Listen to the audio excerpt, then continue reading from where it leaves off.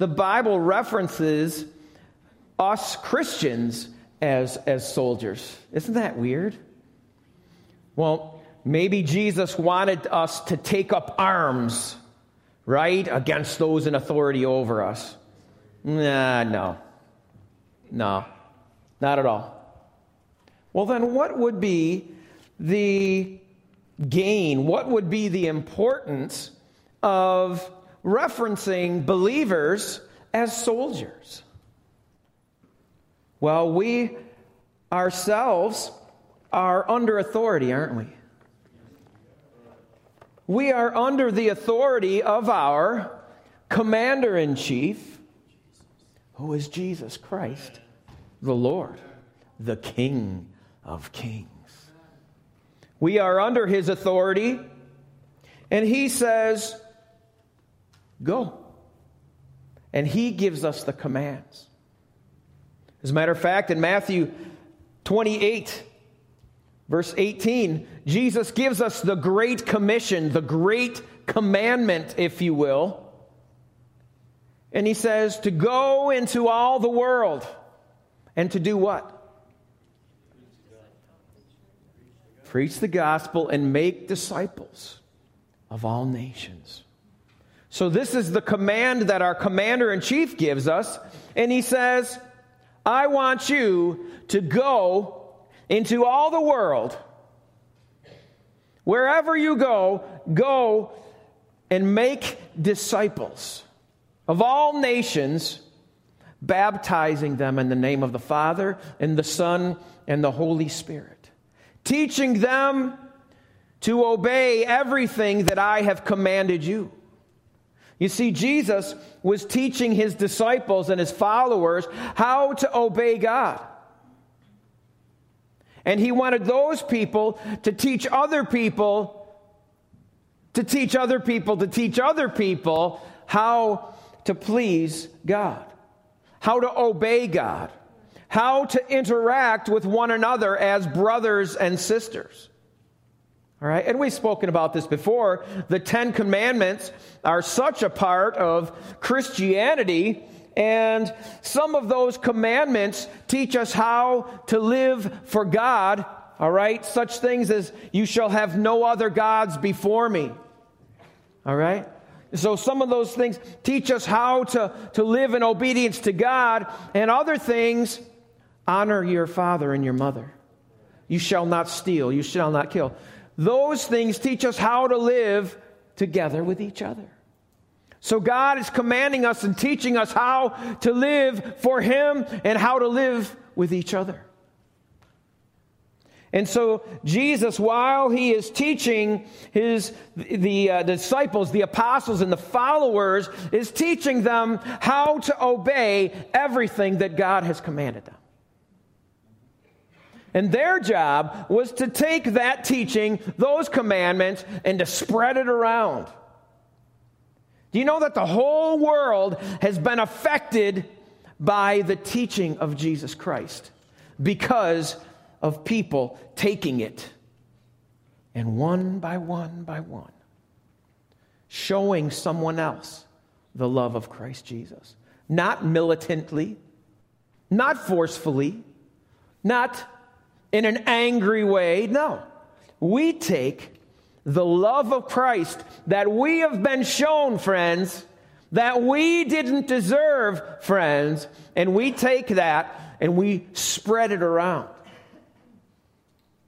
per the commandment of Jesus Christ. And he closes that chapter and he says, and lo, I will be with you always, even to the very end of the age. So Jesus is saying, as you go, as you obey what I'm telling you to do, as you go fulfill the command that I am giving you to go into all the world and make disciples and teaching them how to obey everything, he says, I'm going to be with you every step of the way. I'm not going to leave you alone. That's going to be difficult. It's not easy. Sometimes you are rejected because of your beliefs. Anybody ever been there? It's not comfortable. But Jesus says, I will be with you always, even to the very end of the age. Well, we don't know what the end of the age is. All right? We don't know what that's really going to look like. We can read about some things in the Bible, and we can get a rough idea of what that's going to look like. But we really don't know. But either way, Jesus is saying, I'm going to be there with you. I'm going to be there with you. Would you turn with me to 2 Timothy?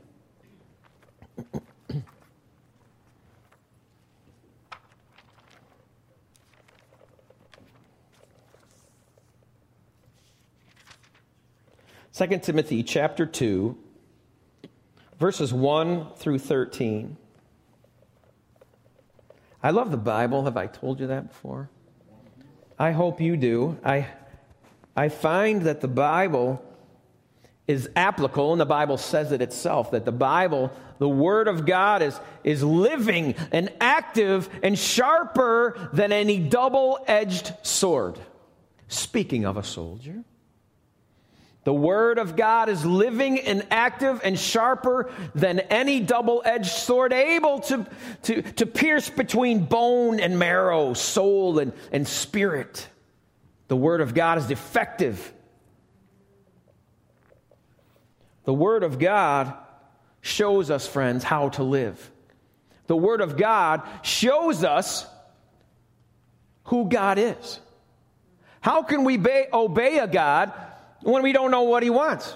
How can we obey a God when we don't know what He says? Well, that's why we have the Bible. That's why knowing the Bible is so very important. In 2 Timothy chapter 2, verses 1 through 13, just bear with me here a little bit. It says, you then, my son, so this is Paul talking to his protege, if you will, Timothy, a younger, impressionable, passionate young man that is coming up in the ministry. You then, my son, be strong in the grace that is in Christ Jesus. Now, Timothy was not actually Paul's son, right? Paul was his mentor, in a sense, all right? Paul was teaching Timothy how to obey everything, and teaching Timothy to be a teacher of the Word of God. And so Paul says to him, you then, my son, in Christ, be strong in the grace that is in Christ Jesus, and in the things you have heard me say in the presence of many witnesses. Let's just stop there. All right. So Paul is saying to Timothy, young man, up and coming in the ministry, you be strong in the grace that is in Christ Jesus, okay? And he says, the things that you have heard me say and the things that you have seen me do, you put into practice in your life. So Paul is saying to him, I have been living out the example for you to follow. Follow me as I follow who? Christ. Timothy, follow me as I follow Christ. And friends, isn't that the model that we are shown and we are to be showing other people? Follow me as I follow Christ. You know, we have an amount of influence over people that are around us. All right? In some people's ears that we know, our words are big. You understand what I'm saying? All right? Our words stand out in people's ears. Okay? And so the things that we say, though they may not like them, some of them, all right, they kind of stand out. They stick there. Have you ever seen a dandelion? Well, they're pretty prominent in these parts. A dandelion grows very quickly, and as the flower of this dandelion, which we know to be bright yellow, and invades our lawns, sorry. These dandelions, when they die, they get this rounded sort of spherical sort of flower on there. And these flowers are so much fun because you can take and blow on them, right? And they just go, woo, they just go everywhere and anywhere. And they spread this disease. They spread their kind all over the place, right? And wherever one of those little parachute-y looking things lands, you can be pretty sure that there's going to be a dandelion there. And it's going to do the same thing. Friends, isn't that the same with us? Isn't that an example of what we are to be? We're to be a bunch of dandelions. Ain't that what you always wanted to be? A dandelion. No, but it's a good example. Yeah? Spread it around, man. Yeah? In the same way, Paul is telling Timothy, follow me, my son in Christ, as I follow Christ himself. Follow my example. Do what I have done. Take the things that I have said to you and the things that I have demonstrated for you and apply them to your life. Let's continue. Verse 3. Well, let's continue with 2b here. And the things you have heard me say in the presence of many witnesses, entrust to reliable people who will also be qualified to teach others. So Paul is making a precedence here with Timothy, an important thing. He's making a statement here. He's wanting Timothy to continue on with this. All right? And he's saying the things you have heard me say, things you have seen me do, you are to take these things and entrust them. Well, what does that word entrust mean? It's to carefully give, right, to people that are qualified, to people that are trustworthy, to people that are faithful, so that they, in turn, can teach other people. You see, we're never meant to contain it. It's never meant to stay here. It's always meant to go out. We have a beautiful building. We have a beautiful building, and it serves us very well. But the Word of God is never meant to stay here, friends. And if it does, Alabama Full Gospel is in sin. Okay?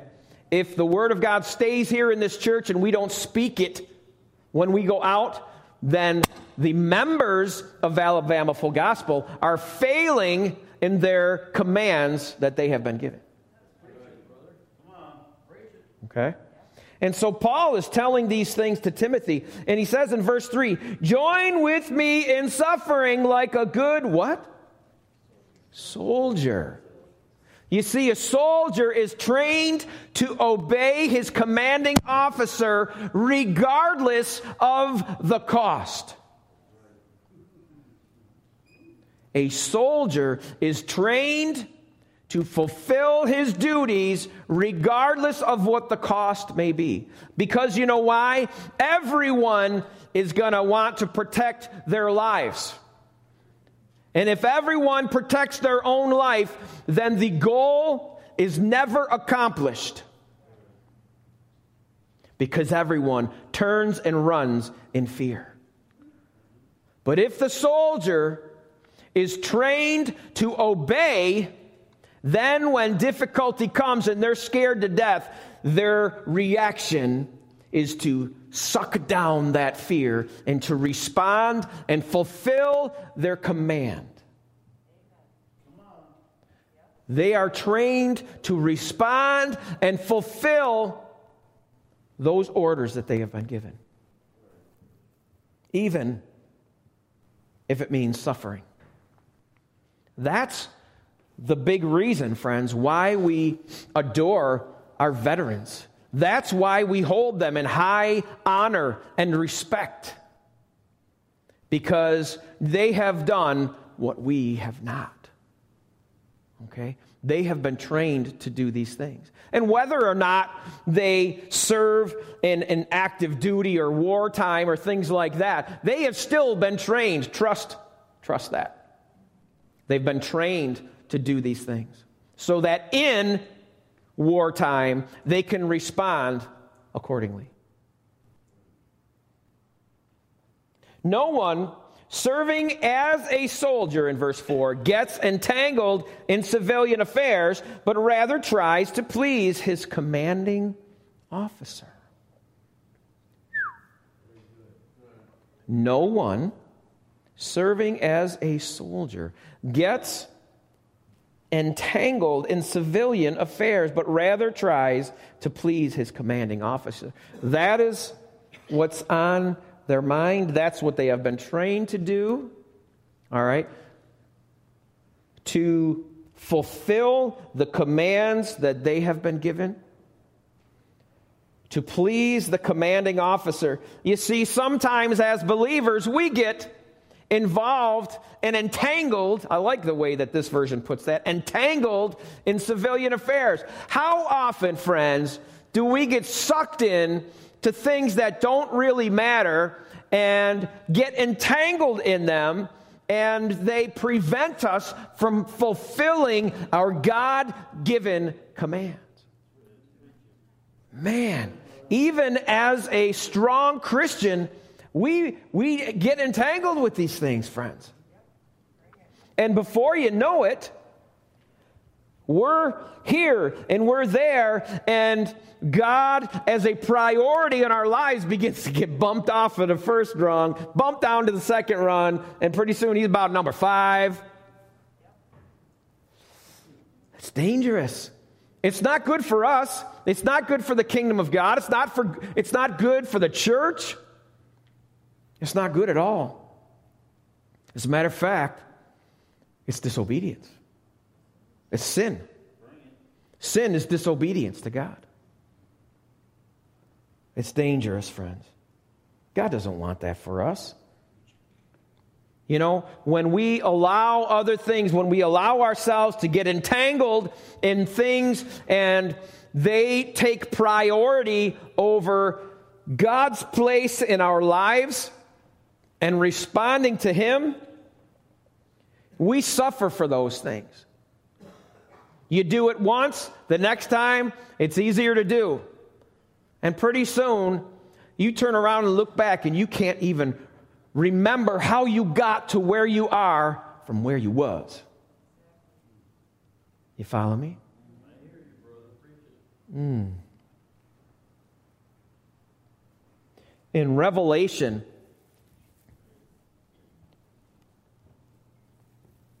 one of the churches, do you remember in Revelation how the churches, different churches were called out? Right?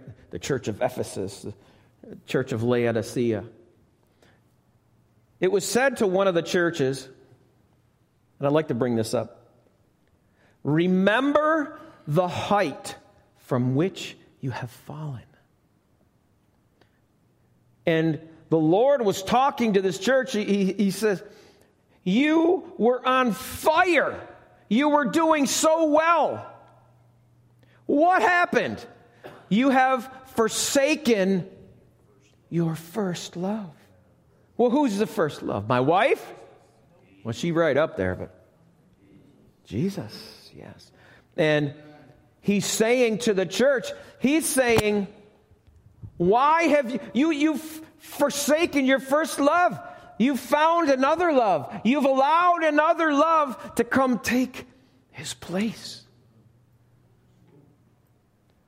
And he says, remember the height from which you have fallen. He says, you were up here and you fell down to here. You have forsaken your first love.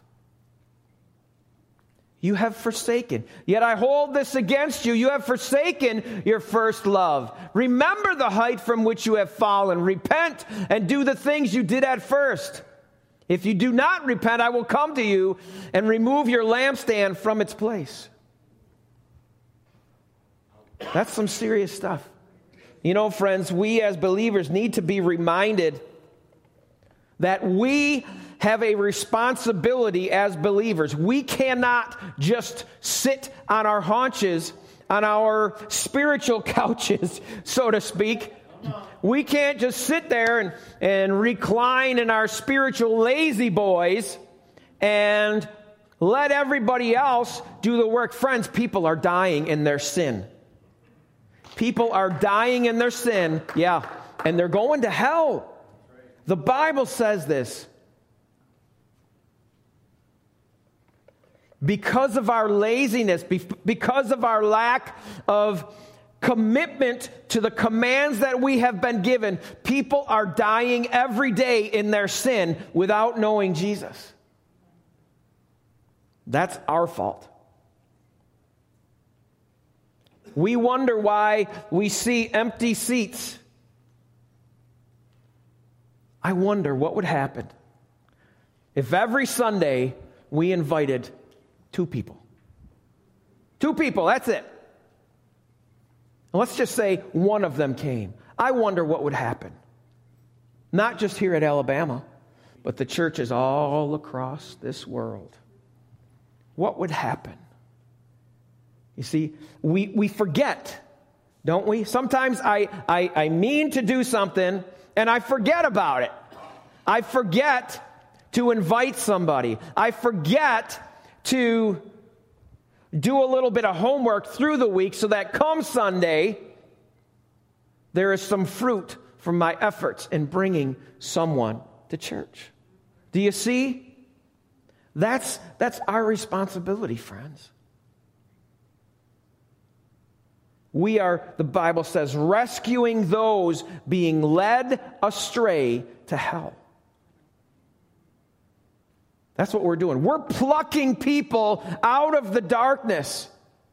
Do you get that? And you have that power. You have that power to snatch people right out of darkness with the love of Christ Jesus. The world needs to know the love of Christ Jesus. The world has become a very argumentative place, has it not? It's become very divisive. It's become very polarized. We're at different ends of the spectrum, and we ain't even close to being in the middle someplace, meeting in the... No way, man. We're like over here and over here. But the love of Christ is a unifying, is a saving factor in the world. And friends, as we consider our own salvation, where would we be if someone had not reached out to us? Where would we be? Maybe it's through a family member. Maybe it was through a pastor. Maybe it was through, I don't know, some TV program. All right? But we all heard it from somewhere. I'm proud that you're here today. I'm honored and humbled to be your pastor. But friends, we've got to fulfill our God-given command. Go and preach the gospel to all nations, baptizing them in the name of the Father and the Son and the Holy Spirit, and teaching them to obey everything that God has commanded us. We should not, as soldiers of the cross, that's what we are. We are soldiers of the cross. We should not get entangled, caught up in things that are going to take our focus away from Christ. Okay? And I just want to say, That sounds fanatical, and in some ways it is, okay? All right? But listen, I am a fanatic for Jesus. Amen. I am.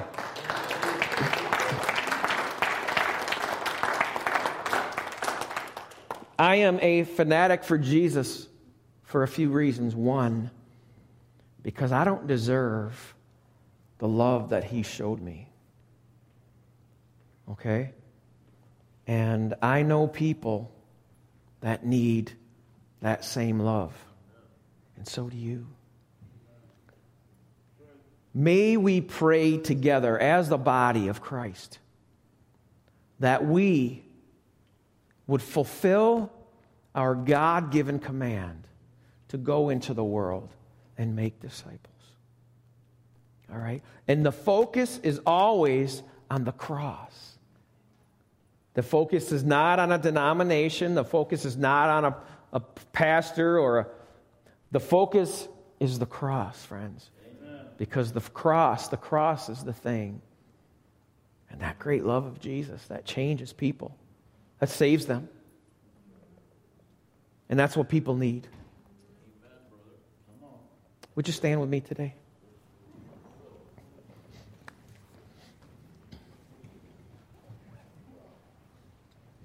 Let's pray together.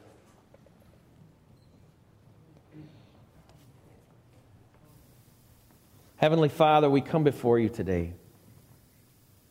And Lord, we bow our hearts low before you today. And Father, we want to ask forgiveness for not fulfilling our duty as soldiers of the cross and showing people how to find Jesus. Help us, God, to do better. We need your help. We need you to remind us. Help us, Lord, throughout the week. Help us, God, to show people that love of Jesus. And as Paul was saying to Timothy, these things that you have heard me say, things you have seen me do, put them in practice into your life. Teach these things to responsible people. Teach them to people that will keep that going. Teach them to people that will put these into practice. Help us, Lord, to do that. And help us to model the love and the forgiveness that we ourselves have been shown.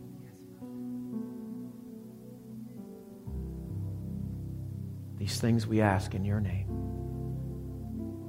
Amen.